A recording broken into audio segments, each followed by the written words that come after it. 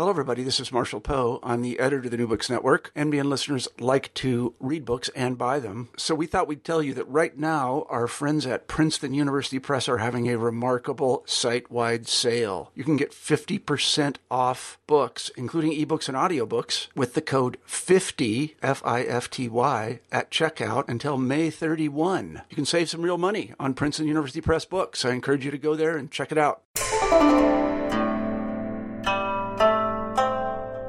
Hi, I'm Carla Nappi, and this is New Books in East Asian Studies. Welcome, and thank you for joining us.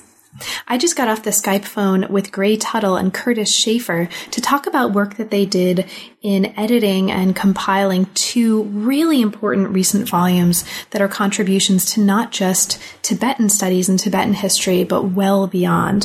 One of them is the Tibetan History Reader, and this came out with Columbia University Press in 2013. And the other is a work that they co-edited with Matthew Kapstein, and this is Sources of Tibetan Tradition. This also came out in 2013, also with Columbia University Press. Now, both of these volumes are really, really important, not just for the possibilities that they open up for research and scholarship in really, I think, a wide variety of fields, including but not limited to Tibetan studies and East Asian studies, but also they make possible the chance to teach with and integrate attention to Tibet, Tibetan studies, literature, history within courses that are sort of more broadly attuned to world history, world literature, Asian history, and well beyond. So these are resources that I think are really important both for research but also for teaching. And so I'm really excited that the two of them were able to talk about them today.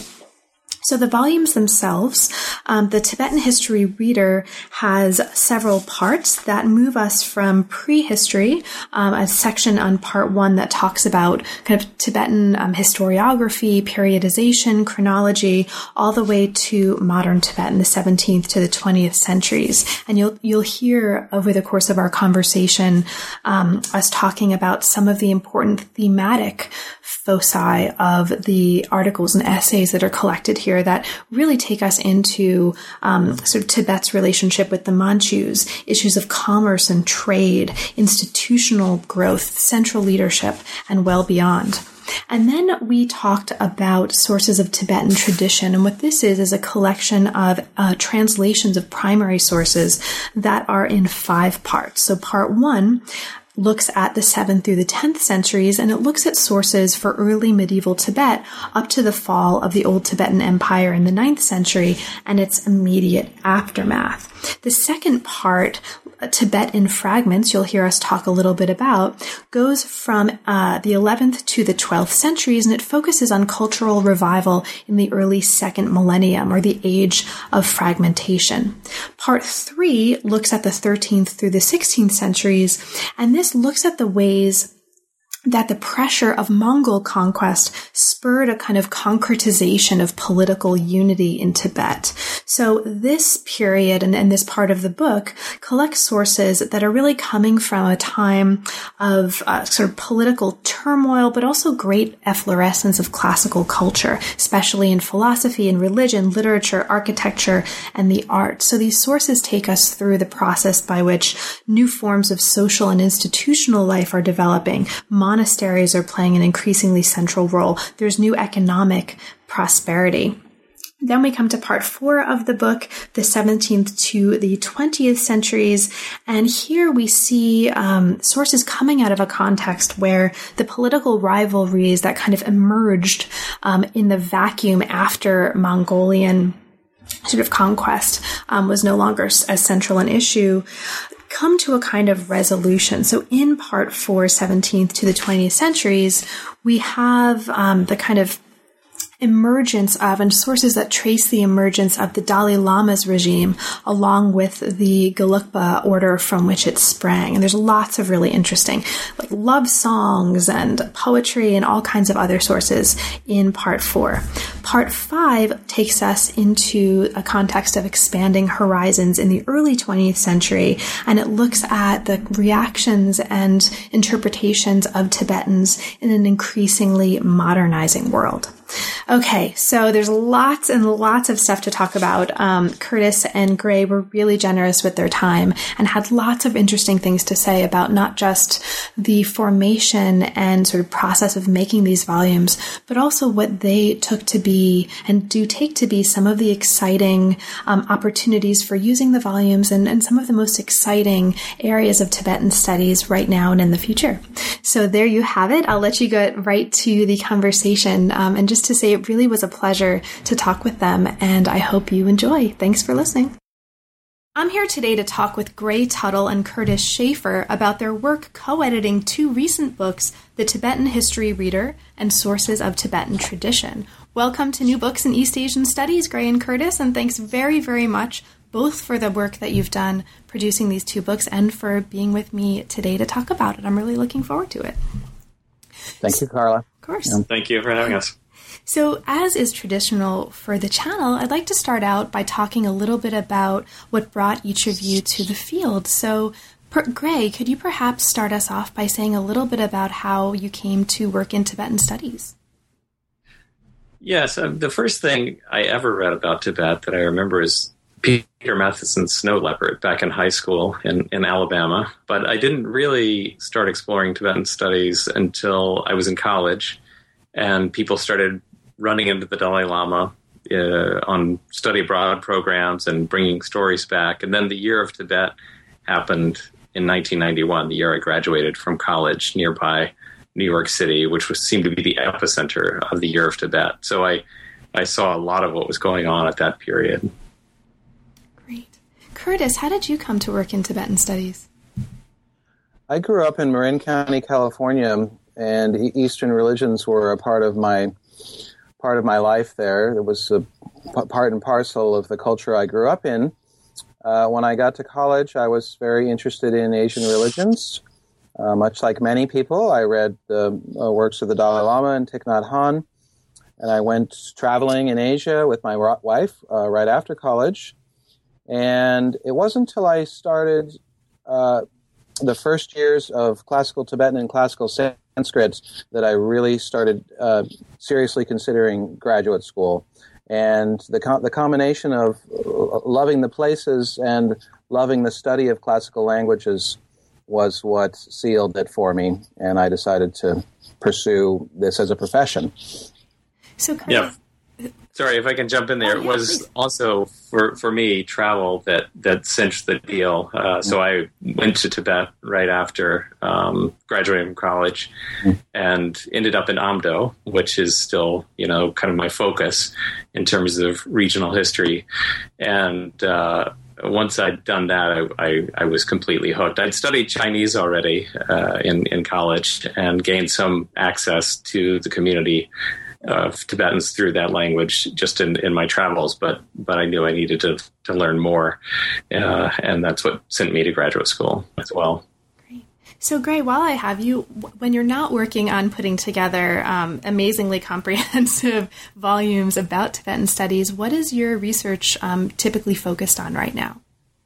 Right now I'm working on a monograph that is about Amdo. I'm calling it Amdo, Middle Ground Between Lhasa and Beijing, arguing that during the Qing period, Amdo really was this epicenter for making connections between central Tibet and Qing China, and that if we don't understand this region, we can't really understand where Tibet is today. And so far, there's been one monograph about a monastery from Amdo, but other than that, there has not been a sort of focus on Amdo history in even a single monograph. So that's what I'm working on now. Great.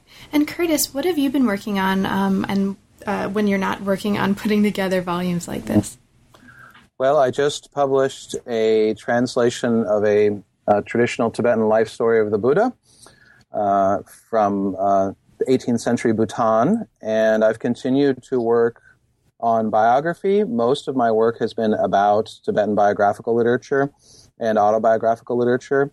So I'm working on a book right now on the wife and consort of the person who put Milarepa on the map, a woman named Kuntu Zongmo, who lived in the end of the 15th and the beginning of the 16th century, and we have a wonderful biography of her. So it's it's a contextual piece that tries to put the life of an interesting person in a time and a place in southwestern Tibet.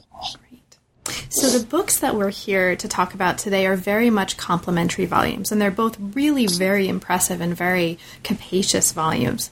How did the two of you come to decide to put together to embark upon the project, which must have been a massive project, to work together on and put together these volumes? And perhaps, Curtis, if you wouldn't mind starting, that would be great. Sure. Both they came. The idea for the two volumes came along at about the same time. I think that Sources was the first thing that we started to think about. We had only been several years out of graduate school, the both of us, and I think we were trying to imagine, on the one hand, resources that we might have wished for in graduate school to improve our own more generalized educations about Tibetan literature and history. And then we were both imagining what kind of resources we want for teaching, both at the undergraduate level and at the graduate level, and realized that there was a dearth, and I think there still remains a dearth of reading materials that give people detailed overviews, if I can use that double term. And we set about to create them, some from sources that we had unearthed, and we worked with Matthew to unearth in the case of Sources, and then pre-existing materials in the case of the reader, because we knew that there was so much great scholarship out there that our peers were, even our peers had trouble getting their hands on at times, but interested non-specialists especially had so little access to. So great. Can you add anything that you might feel like adding? What was your experience of coming to work on these projects and sort of integrating this into the work that you were otherwise doing? Yeah, I was in college, took courses in Chinese and Japanese history, so I was exposed to the earlier volumes of from the Sources series, and I always felt like, it was kind of a mission of mine to try to put Tibet onto that map, and I came to Columbia a couple of years before I actually was offered a tenure track position, and met with Ted DeBerry and sort of threw the idea out to him. On a lark, really. I thought it was kind of outside the orbit of the series, but he was very open to the idea. So we were able to run with it. And then, as Curtis says, it's a matter of accessibility, right? Because as Curtis and I were teaching our first courses, I think we found that, we would assign these great articles that, from our perspective, really shed light on Tibetan history, society, and culture, but the students were so put off by the transcription and providing only Tibetan as a reference in the footnotes and so forth that we decided we have to make this accessible. It's really great material, but non-specialists can't make sense of it. So that's where we devoted a lot of our energy into transforming these great essays into accessible essays. That's right. And I think one of the things that's really exciting, one of the things that's really exciting about both of these volumes is that it really transforms how we sort of more broadly as a community of not just Asian studies or East Asian studies scholars, but also anybody teaching history or literature courses that is interested in integrating a kind of world historical, world literature approach. It transforms how we teach, right? Often, even those of us who teach East Asian history surveys, you do the China, Korea, Japan, tripartite structure, and having this material available, both the essays, and we'll talk about those, and the sources, really makes it just a completely different process to think about how to centrally integrate Tibet into these stories. So I really appreciate this, and this is one of the reasons I'm really excited about this and having the chance to talk for the channel. So well, that's great to hear. I'm very happy that people can extract parts from these books. Oh, yeah. And we'll talk about the details also in a few moments. So these are both very sizable volumes that include many, many, many, many entries, either whether we're talking about the essays, right, in the reader, or the sources, the translated sources in the Sources of Tibetan Tradition book. How long was this process? I mean, how long did this take, and how did the two of you manage this on top of your otherwise, what I'm sure is a very demanding workload? Curtis, do you want to maybe begin speaking to that? Sources took about a decade. The Tibetan history reader did not take as long.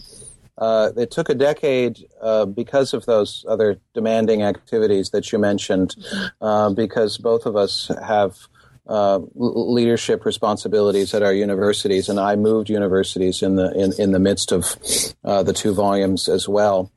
But we actually had much larger aspirations. As my grandmother would say, my eyes were bigger than my stomach. And both of the volumes, in terms of their initial conception, were about twice as long as what you see here. Wow. I don't think that's an exaggeration, Greg. Nope. So, and we were politely told by the press, which we love very much, we love the people at the press very much, that was absurd. And we needed to cut it down by half for both of them.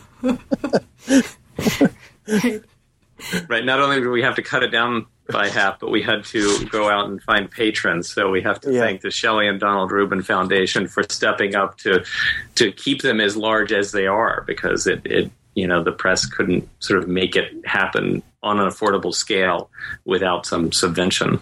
Right. And that's the whole point, right? Right. The affordability to keep them in the classroom, right? Exactly. So let's actually get into the volumes even just a little bit to be able to give listeners even just a taste of the possibilities of thinking about and thinking with these volumes and using them. And so I'll just kind of ask us a few questions to get us started. Let's look at the reader first. This is the Tibetan History Reader. This is a chronologically organized set of essays that collectively introduce key topics and themes in the history of and with Tibet from prehistory all the way through the 20th century. Now, it collects and in some cases excerpts key works in Tibetan political, social, and cultural history for the most part, from the last 3 decades that were originally published elsewhere. Is that right? That's correct. Okay, and it makes them accessible in a new way and in a central place. So there are all kinds of things that we can talk about in terms of how you imagine using this volume, but let's maybe start by talking about how you came to curate the volume in the way you did. So how did you choose the kinds of essays that appear here and the kind of coverage that you hoped to achieve? And Curtis, maybe you can start us off, and then Gray, you can chime in afterwards as well. Well, the challenge was between depth and breadth for any given article.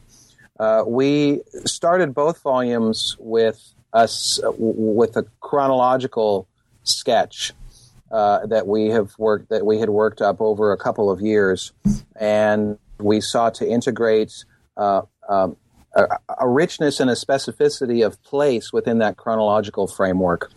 But when it comes to the reader, different articles do different things. So, for instance, Brian Cuevas's article on periodization is at the beginning of the book because it's framing a problem, right? How do you divide the 1,300 years or so of Tibetan history, as is represented in the written word, in a useful way?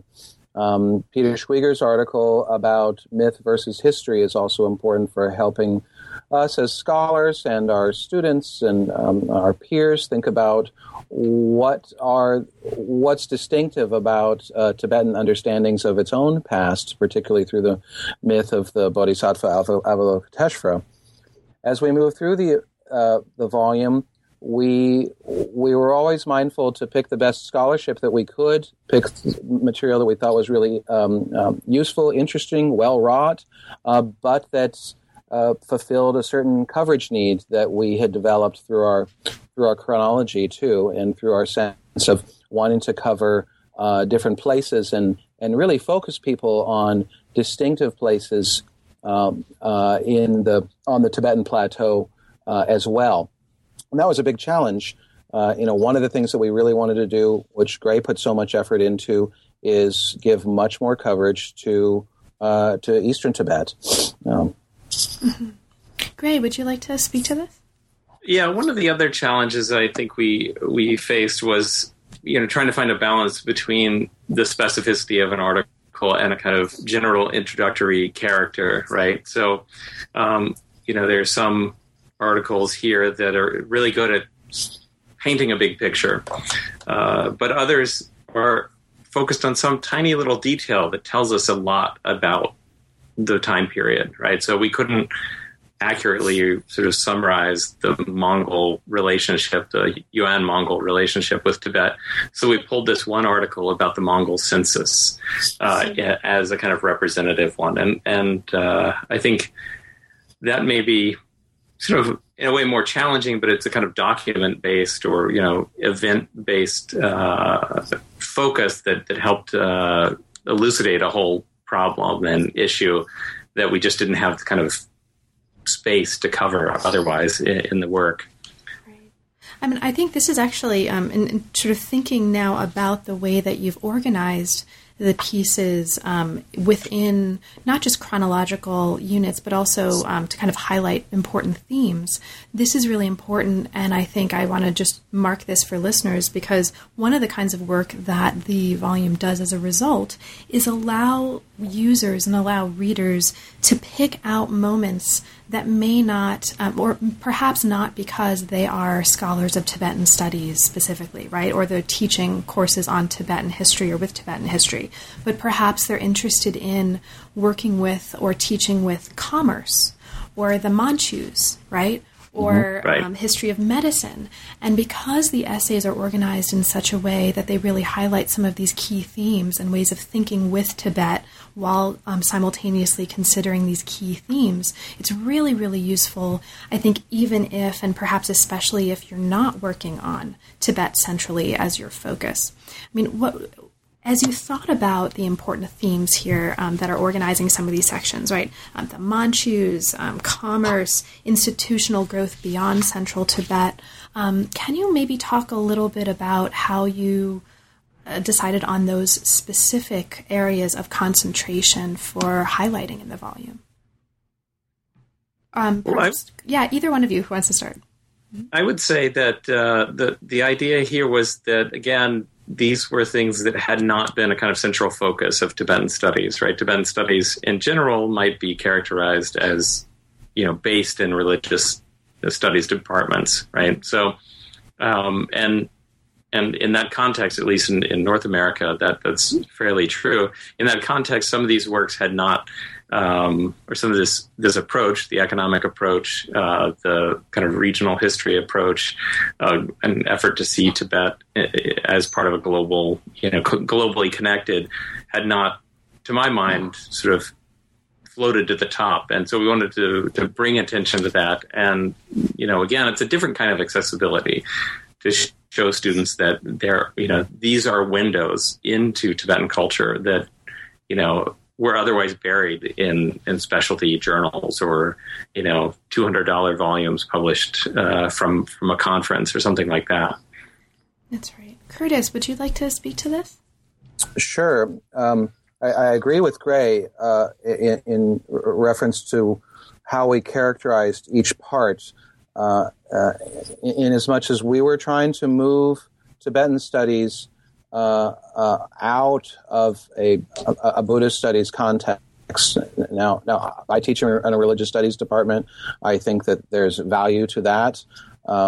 We have to recognize that the Tibetan studies has had a very interesting history in, I would say, North America in particular, and it really came out of an interest in Buddhism first and foremost, as opposed to, let's say, geopolitical tensions that might have driven interest in other parts of Asia in the post-war period. Right, it comes a little bit later. Starts in the 60s, and it becomes about Buddhism. So, one of the ways to look at what we've done with these two volumes is to create a vision of Tibet and Tibetan studies that looks more like what North American Chinese studies has done with the study of China, its history, its culture, its literature, its politics, etc. And that's to replace Tibetan studies in different contexts within North American higher education. But it's also to show in a very simple way that Buddhism is not always the best primary lens to look at Tibet with. There are other ways, other very valuable ways to look at Tibet. And so an emphasis on politics, an emphasis on economy, an emphasis on literature are all valuable starting points to look at some material that is relatively familiar. The identity of the Dalai Lamas, bodhisattvas, monks and monasteries. Right? If you reframe your starting point for looking at Tibetan Buddhist monasticism through politics or economics, things look very different, and the payoff is that you get to compare those institutions with other institutions across Asia and in a larger global context in a way that starting from Buddhism doesn't always allow you to do. Right. And in fact, there is a whole section of essays in this volume that is devoted to understanding Tibet in a global context. And that's also very much a theme that we'll talk about when we talk about the selections and the kinds of selections that are included in the sources volume as well. So let's move now to the sources volume. This is a volume called Sources of Tibetan Tradition, and this is a volume that the both of you co-edited with Matthew Capstein. Now, Sources provides translations of key works in Tibetan literature. What that constitutes, sort of the idea of Tibetan literature, this is a varying diversity of texts that come out of the use of Tibetan as a literary language for 1,300 years. So Tibetan was used by many different kinds of people as a literary language for, as you put it, 1,300 years here. And the volume collects more than 180 selections from a very wide range of genres and forms, from a temporal scope that extends from medieval Tibetan Empire all the way through modernity, and a regional scope that takes us well beyond central Tibet and includes attention to Tibetan diaspora as well as other localities of engagement with and through Tibetan literary language and literature. So one of the really important themes that emerges from the selections in this volume speaks to something we were just talking about, the importance of understanding Tibet in a global context, right? Now, the volume begins, for example, with in part one by really, I think, emblematizing the importance of understanding Tibet within a global context by integrating into the volume sources on Tibet from Chinese, Islamic, and European works. So, Greg, could you perhaps start us out by talking about the way that this volume really situates Tibet globally, either by, thinking about the Chinese, Islamic, and European works, and or perhaps more broadly by considering, the other works in this volume that do that job, and can you talk a little bit about why that's so important to do in this volume? So one of the things that is most typically said about Tibet is that it was isolated and protected and, therefore it didn't modernize and it was sort of, a hermit kingdom of all of its own. And I think, obviously the easy way to address this is the starting with 19th and 20th century engagement with, global networks. For instance, the Tibetans translated Kepler's works from Chinese and sort of processed those, and were making sense of world geographies that were coming in from the West and China and so forth. But I think we can go back to an earlier period and even at the beginning of the Tibetan civilization, look at the empire and see how it was part of a connected Eurasia. Right, and so that's part of why we use especially the Chinese sources, and if you read these in conjunction with the Tibetan history reader, especially Chris Beckwith's work on the Tibetans and the Ordos, you see that Tibet can really, the Tibetan Empire can arguably sort of be connected across Eurasia to trends that were going on well outside of Tibet. And the Tang sources in particular actually later became sources for for the Tibetans of their own imperial history. You can't say that so much for the Western or Middle Eastern sources. Those are more, to some degree, misinformation. So it shows that Tibet, in a lot of ways, was understood better from its close neighbor to the east, China, than from its far neighbors farther to the west. But putting it in this larger context, even at the outset, I think helps break up that idea that Tibet somehow was hermetically sealed by some tall mountains and big rivers that were hard to cross. That was, I think, the point we really wanted to hammer away at in both books. That's right. And later on in the volume, there's lots of attention to sources that really manifest and take us into major cultural developments that are outside, right, of central Tibet, and the importance of and the emergence of foreign contacts and foreign exchange and relations. We have a lot of attention here to not just relationships with Mongols and Manchus, but also beyond that. Curtis, there's also some travel literature in here that's really interesting. Did you want to speak to that?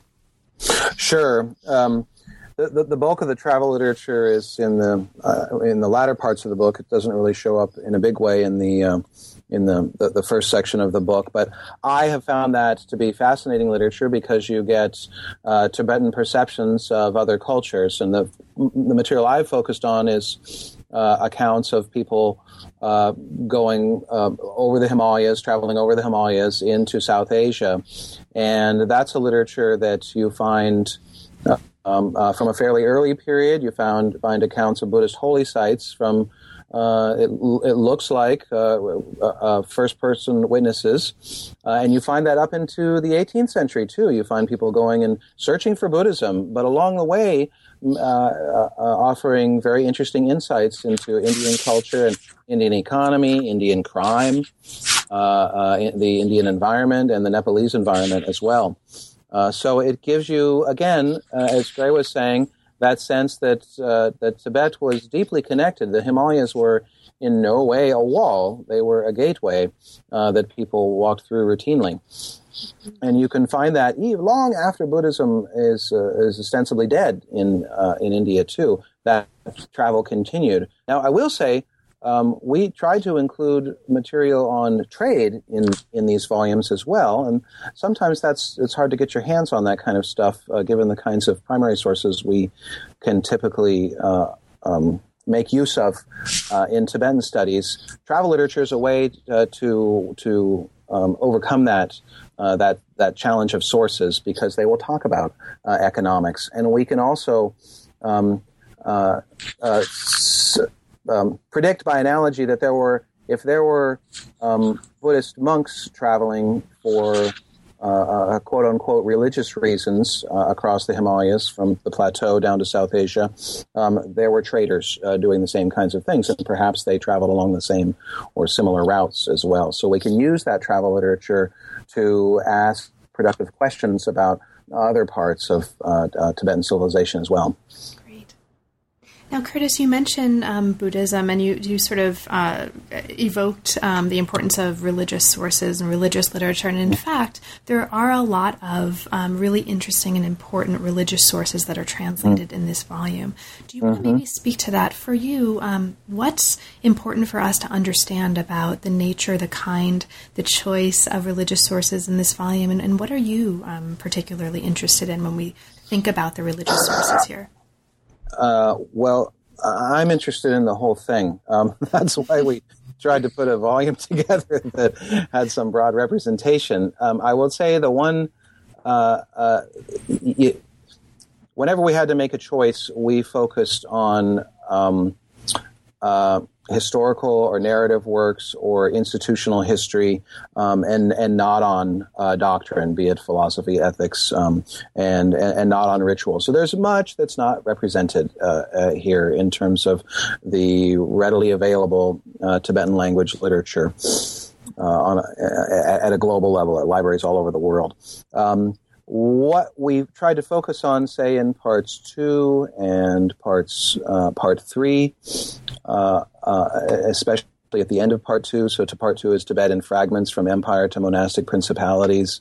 Part 3 is the age of monastic and aristocratic hegemonies. We tried to show that monasteries were not simply cloistered places where people prayed, right? These were institutions that had political power, they had ideological power, they had social power, and they had economic power as well. And we tried to pick selections that gave some sense of those institutions as multiple places, and places that were instrumental, not exclusively instrumental, but instrumental in creating the economic, political, and cultural life that we come to see in later centuries, at the time of the fifth Dalai Lama, for instance. Great.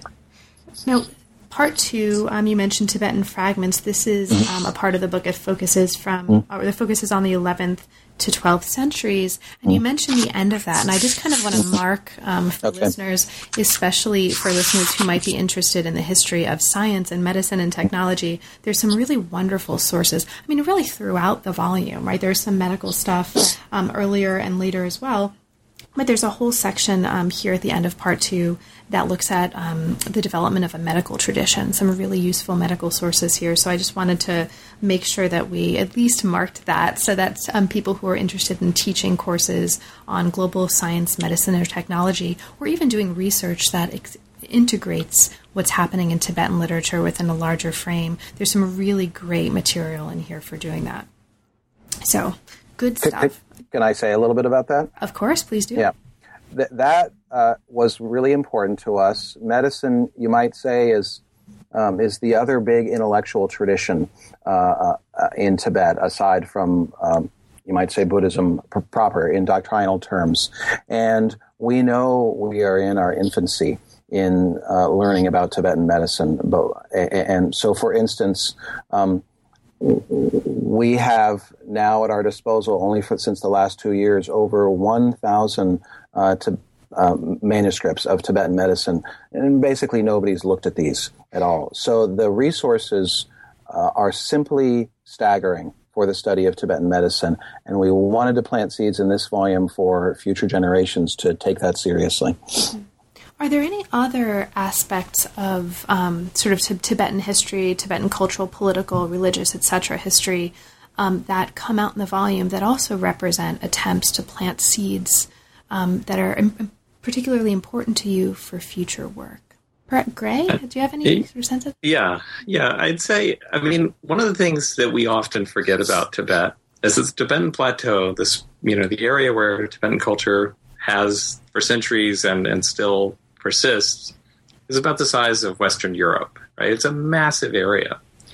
And for the most part, the monographic studies that, the kind of focus studies of politics have been really organized around central Tibetan polities for good reason, right? It's in Lhasa and Shigatse, you have centralized polities like you rarely have to the east. But one of the things that by the 17th century, and this is the period that I focus on, 17th century and onward, we start to have a lot of local, regional histories that allow us to start talking about and start understanding what was this Tibetan cultural region. For the most part, the Tibetans sort of went to central Tibet.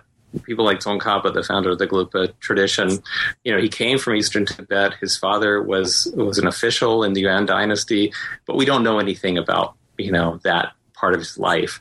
So it's only much later that when the Gelugpa start to spread out in all directions that we get these local and regional histories. And I think, when you realize that a territory like that was managed by a monastery like Labrang Monastery was the size of Switzerland, then you know that we have to start paying attention to these things. The one place, aside from Labrang Monastery, that has been covered in some detail is Derge as a kingdom. But there's literally dozens of these. And so we provided an opportunity for graduate students who are just beginning this work or established scholars who have been working on these things for decades to sort of highlight some of this work. And bring attention to it, hopefully as to start something. And I think, I was just looking at the Association for Asian Studies conference, the events that are going to be happening in the next couple of weeks, and it looks like it's taken hold, that this attention to Eastern Tibet and to polities outside of Central Tibet, it may be that the next generation has to sort of go back and start paying attention to Central Tibet again, though Curtis is keeping that interest alive, while also paying attention to the rest of Tibet. So it's gratifying to see that, at least with the graduate students working these days, that direction is materializing already. To kind of stay with this for a moment, Gray, are there particular areas of that work, right, as people are starting to focus on sort of outside of Central Tibet, that you find especially exciting right now? It may not necessarily be, about sources or essays that are collected in these volumes, but given the fact that the two of you have now collaborated on really, a kind of snapshot of the state of the field, you're probably better positioned than any of us to kind of give insight into where we're going next. So with that in mind, Gray, can you talk a little bit about any particular areas that are doing this that you're especially excited about? Well, there's really a host of different directions that people have gone. So sometimes people go deeper into a particular monastery, like Gonglong Monastery, the home of Jangyao Ropé Dorje and Tukwang Chökyi Nyima, these lamas that had such an impact at the Qianlong's court of the Qing. And they go and they study those monasteries in a way that, they study new genres and understand the institutional interactions of these places in ways that really make us realize how little we understood before. And the other direction that people have gone in is looking at kind of history of science. Not so much the medicine side, although people are certainly exploring that, but also the exchange of geographical knowledge or the exchange of astronomical knowledge from east to west, and paying attention to that and seeing that Tibetans, not only did they gravitate to this material and argue about it and wonder why it didn't match with, their own Kala Chakra, understanding of the way that the stars should, be organized and time should be measured. That's exciting, but it's also exciting to think about the Jesuits who are coming and living with them and sort of recognizing the Tibetans as equal, or real partners that could be argued with, right? So the Jesuits would come and debate with the Tibetans and argue with them and see these monastic institutions of learning as universities. Just as the Jesuit university was developing, they came to Tibet and saw Tibet in that context. And I find that very, very stimulating to see that kind of work coming out these days. Great. Thank you. So Curtis, to kind of get us back into the volume itself, one of the really exciting things that's happening in the volume is there are a lot of really cool sources on songs and poetry. Can you talk a little bit about that aspect of the sources in the volumes? What sources or what aspect of the inclusion of poetry and poetic sources in here are you particularly interested in and excited about? I think Tibet has a great tradition of poetry, and it's, for whatever reasons in myself, it's something I keep gravitating to. So oftentimes Gray and I are working on the same time and place, but we're looking at totally different sources, and he's looking at institutions and I'm looking at literature. What he won't tell you is that he was a poet in his undergraduate years too. So he's a poet turned historian. The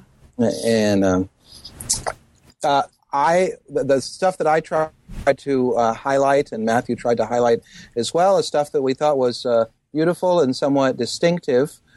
So, for instance, the drinking song, which is in part 3 of the volume by a fellow named Long Chenpa, is I think, a kind of a funny song, which goes through the stages of getting drunk and has this nice metaphorical way of relating drinking and getting drunk with the process of enlightenment.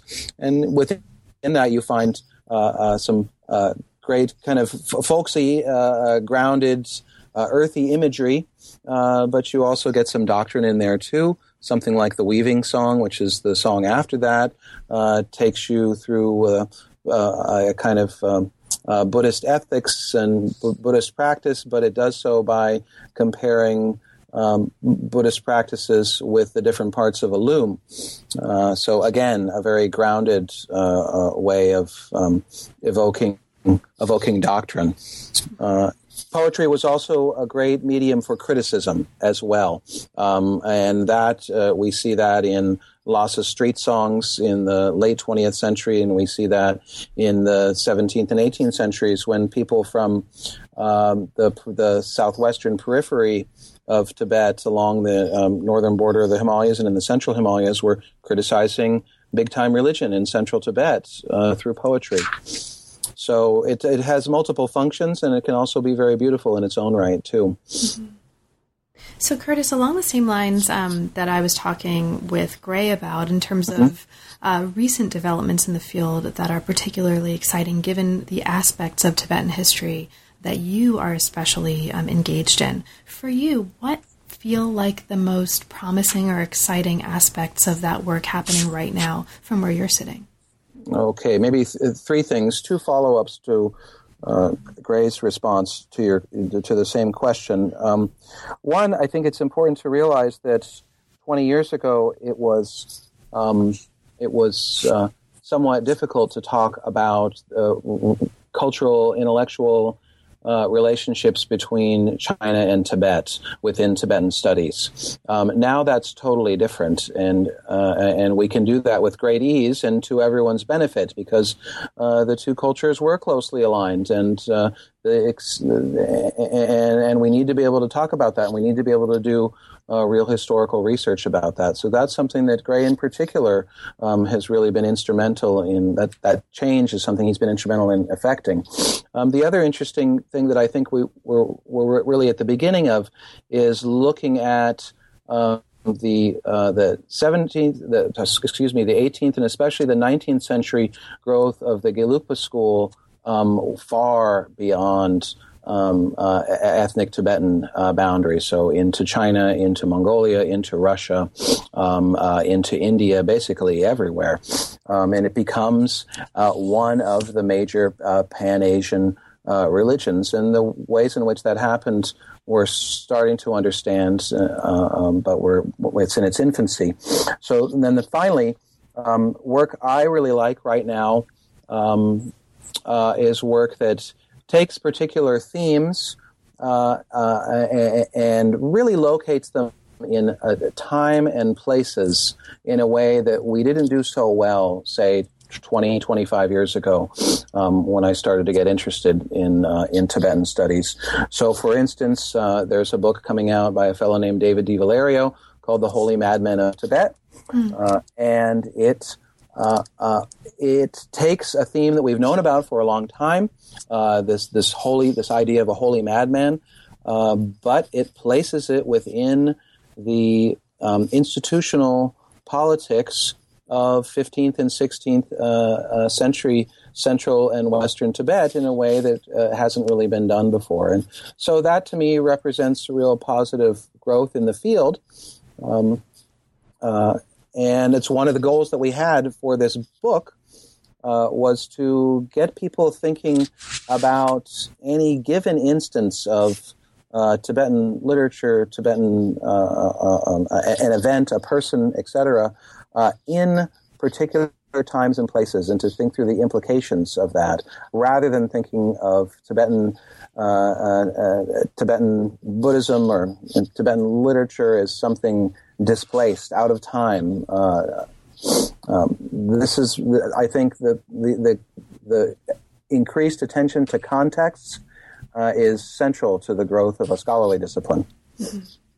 And in terms of situating this material in time, Gray, if you could speak a little bit to the importance of later literature and later materials here, it's really striking the kind of the range and the kinds of sources in this volume that are dealing with later Tibetan history. And I know when we were talking a little bit earlier, you mentioned that this was something that was particularly important to how you were thinking about the work that the volume was doing. So would you mind speaking to that a little bit? Sure. Yeah, this really happens with Tibet, the Gelugpa expansion into Central Asia, Inner Asia, and finally to Beijing, where Tibetans come into direct contact with Russians and French and Polish people and their sources for instance, things like geography and so forth. So that starts in the 18th century and then explodes in the 19th century. And I think it's the easiest way to rupture that idea of Tibet as an isolated place that didn't understand what was going on. And a place like the sources, where you don't have to have a long, sustained argument or develop an article-length sort of addressing this issue, was really great because especially Matthew and I had been paying attention to these issues and finding little extracts of passages that made the case in a very persuasive way that we could just put these in front of students. And I think the generation, I don't want to exaggerate the influence of these books, but if they do get picked up and used in courses, I think it will be very difficult for people to say in the future Tibet was an isolated place that did not understand what was going on in the rest of the world. I looked at a Tibetan language newspaper. I found the earliest edition I could find in 1927, and there on those pages was an account of local politics of what was going on in China at the time. Chiang Kai-shek turning on the communists sort of trying to respond to that attack. And Tibetans were aware of that as it was happening. And this is not the narrative of naive Tibetans who suddenly encountered Chinese in 1950 and didn't know what to do or what to think. So it's exciting to be able to pull a bunch of those sources together and give those to students firsthand and let them grapple with them and make sense of them on their own. Great. And have either one of you been using the volume, or either in its early stages as you were putting it together, or since it's come out in the classroom? And do either one of you have particular moments or kind of anecdotes or experiences with using this volume in the classroom that might be helpful for us as we think about, as listeners, how to integrate this into the classroom? Maybe Curtis, we can start with you and then move to Gray. I've used it with my graduate students, so they've been much smaller courses, and I, because of my administrative duties, I've not taught a large survey course in Tibetan Buddhism or Tibetan Civ in recent years. But it's at the graduate level. It does the things that we want it to do. It gives people a sense of breadth, and it gives them a starting point to achieve depth of learning if they want to. So at the outset, for anyone who is interested in Tibet, we now have many more options available for long and rambling pathways of study than we initially did, say, when Gray and I were in graduate school. And Gray, have there been any moments for you within either one of these volumes that have felt particularly useful as ways to engage a classroom in your experience? Well, I should say, I did immediately, as we developed these materials, start sharing them with colleagues. I was not teaching the Tibet Civ course. It is taught every year at Columbia, at least once a year. But I had colleagues who were teaching it. And I think it started to make a difference right away, just, again, in terms of accessibility of, the transcription and so forth. And I've seen a steady growth. So after a break of several years not teaching, my course had gone from 30 students to 90, Wow. with... It seemed to coincide with the introduction of these materials. So I do think that they open up access to people. The Tibetan history reader, one of my, as opposed to Curtis using with graduate students, one of my frustrations still is as accessible as we can make the kind of mechanics of the articles, we can't totally rewrite the articles, right? And so some of the material on local Eastern Tibetan history just isn't so accessible to undergraduates who are stumbling onto this subject for the first time. So that's been a challenge that I hope we address, in the future by writing, articles that do sort of take in larger frames of reference rather than kind of Tibetological or Buddhological, so that an educated reader can access these materials. And the last thing that has come out of using these volumes and other work that I've done as well, other teaching I've done as well, is that the place of women in Tibet is something that I think, still needs addressing in a broad way, right? So Janet Gatso and a volume came out not too long ago from Columbia University Press that looked at women in Tibet through essays, but there were great gaps in the narrative, in the chronological narrative. And if you look at this volume, I think really there are a few mentions, for the first 1,000 years. And then we pick up in the 17th century with this source that Curtis found in the archives in Nepal of a Tibetan nun whose life, sort of illuminates the experience of women. And it's been exciting for me. I don't really focus on those earlier periods, but it's been exciting for me to see, especially at University of Virginia, that students are exploring those earlier lives of Tibetan women in a way that hopefully by the next time, we need to come out with a revised edition, that we'll be able to sort of pepper the whole volume chronologically with representative voices of and about women in a much more sustained way. I've definitely felt that's a gap that we have in Tibetan studies. So mentioning the particularly exciting archival find that got translated into the volume, that's really interesting and useful to know. Are there any other sources collected here that are particularly exciting or that represent particularly exciting discoveries or finds for either one of you that you were especially enthusiastic about being able to translate and include here? And perhaps, Curtis, we can start with you.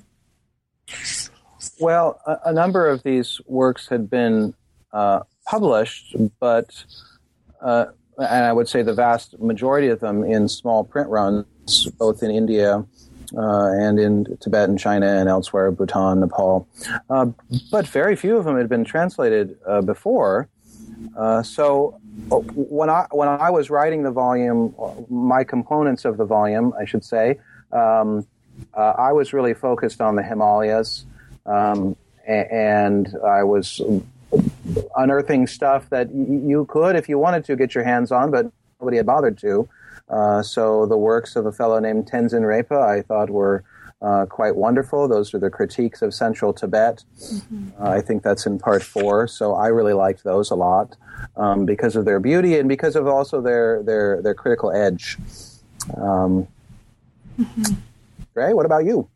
Yeah, I mean, I think for me it goes back to those Eastern Tibetan sources that, again, yes, they'd been there for a long time, but maybe because, I mean, I don't really know why, because China was closed for so long, people had not spent time on the ground there, and these places just didn't resonate with people until, things opened up in the 80s, and then it took a generation of students and so forth to go and explore these. So that's what really feels to me like the opening of that part of this massive Tibetan cultural region that we just didn't know much about. I mean, one of Curtis's own students discovered material about a king in Eastern Tibet who fought, for the Kangxi Emperor on a regular basis. And, I'd been paying attention to this area for 15 or 20 years and had never heard of that. So it was just that kind of revelation is pretty much constant when you're dealing with Eastern Tibet. There's just so much that hasn't been covered that you just open any page and it's instantly enlightening. And we just had a conference here at Columbia. Curtis was up, and many others from around the country, and your neck of the woods as well, there in Western Canada. But it was fascinating to look at networks through the lens of people's particular. They were all working on specific texts, but it opened up an understanding of the networked relationship between figures from, most of them are based in Amdo, but they're reaching out to Tibet, and their collected works are showing up in Nepal, and they're bringing garden style and design back from China. It was just incredible to see the kind of connections that could be sussed out from looking at these sources in more detail. That's great. So thank you both. As we come to the end or to the conclusion of our conversation, there's one final, perhaps not final, but one additional way to think about contextualizing what's happening here more broadly. This is the only volume in the Sources series, right? Sources of XYZ tradition that doesn't represent a modern nation state. So what's important for us to understand about that? And Curtis, perhaps do you want to talk about that a little bit? Sure. Anybody who knows Tibetan literature knows that it's vast, and it's one of the great literary traditions in the world, but its history of study on a global scale has been very different, I think, than Japan or India or China or Korea or even Vietnam. In that it didn't come about primarily because of geopolitical concerns, geopolitical tensions in the post-war period. It came about because of our New Age fascination with Buddhism.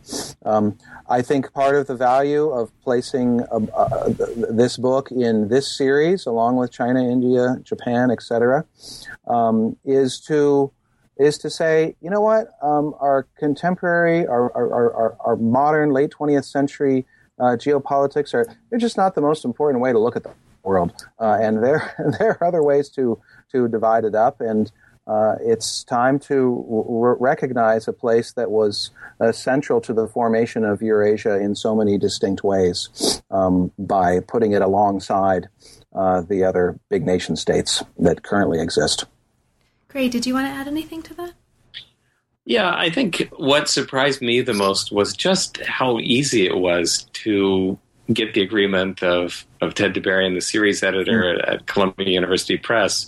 It just kind of naturally made sense to them that Tibet would Tibetan civilization would fit into this series. And I think it does speak to Curtis's point that the geopolitical frame is not the most important, but it really speaks to the power of Tibetan culture and civilization to spread itself, right? And I think that's part of what made it so obvious that this material deserved a place in this study.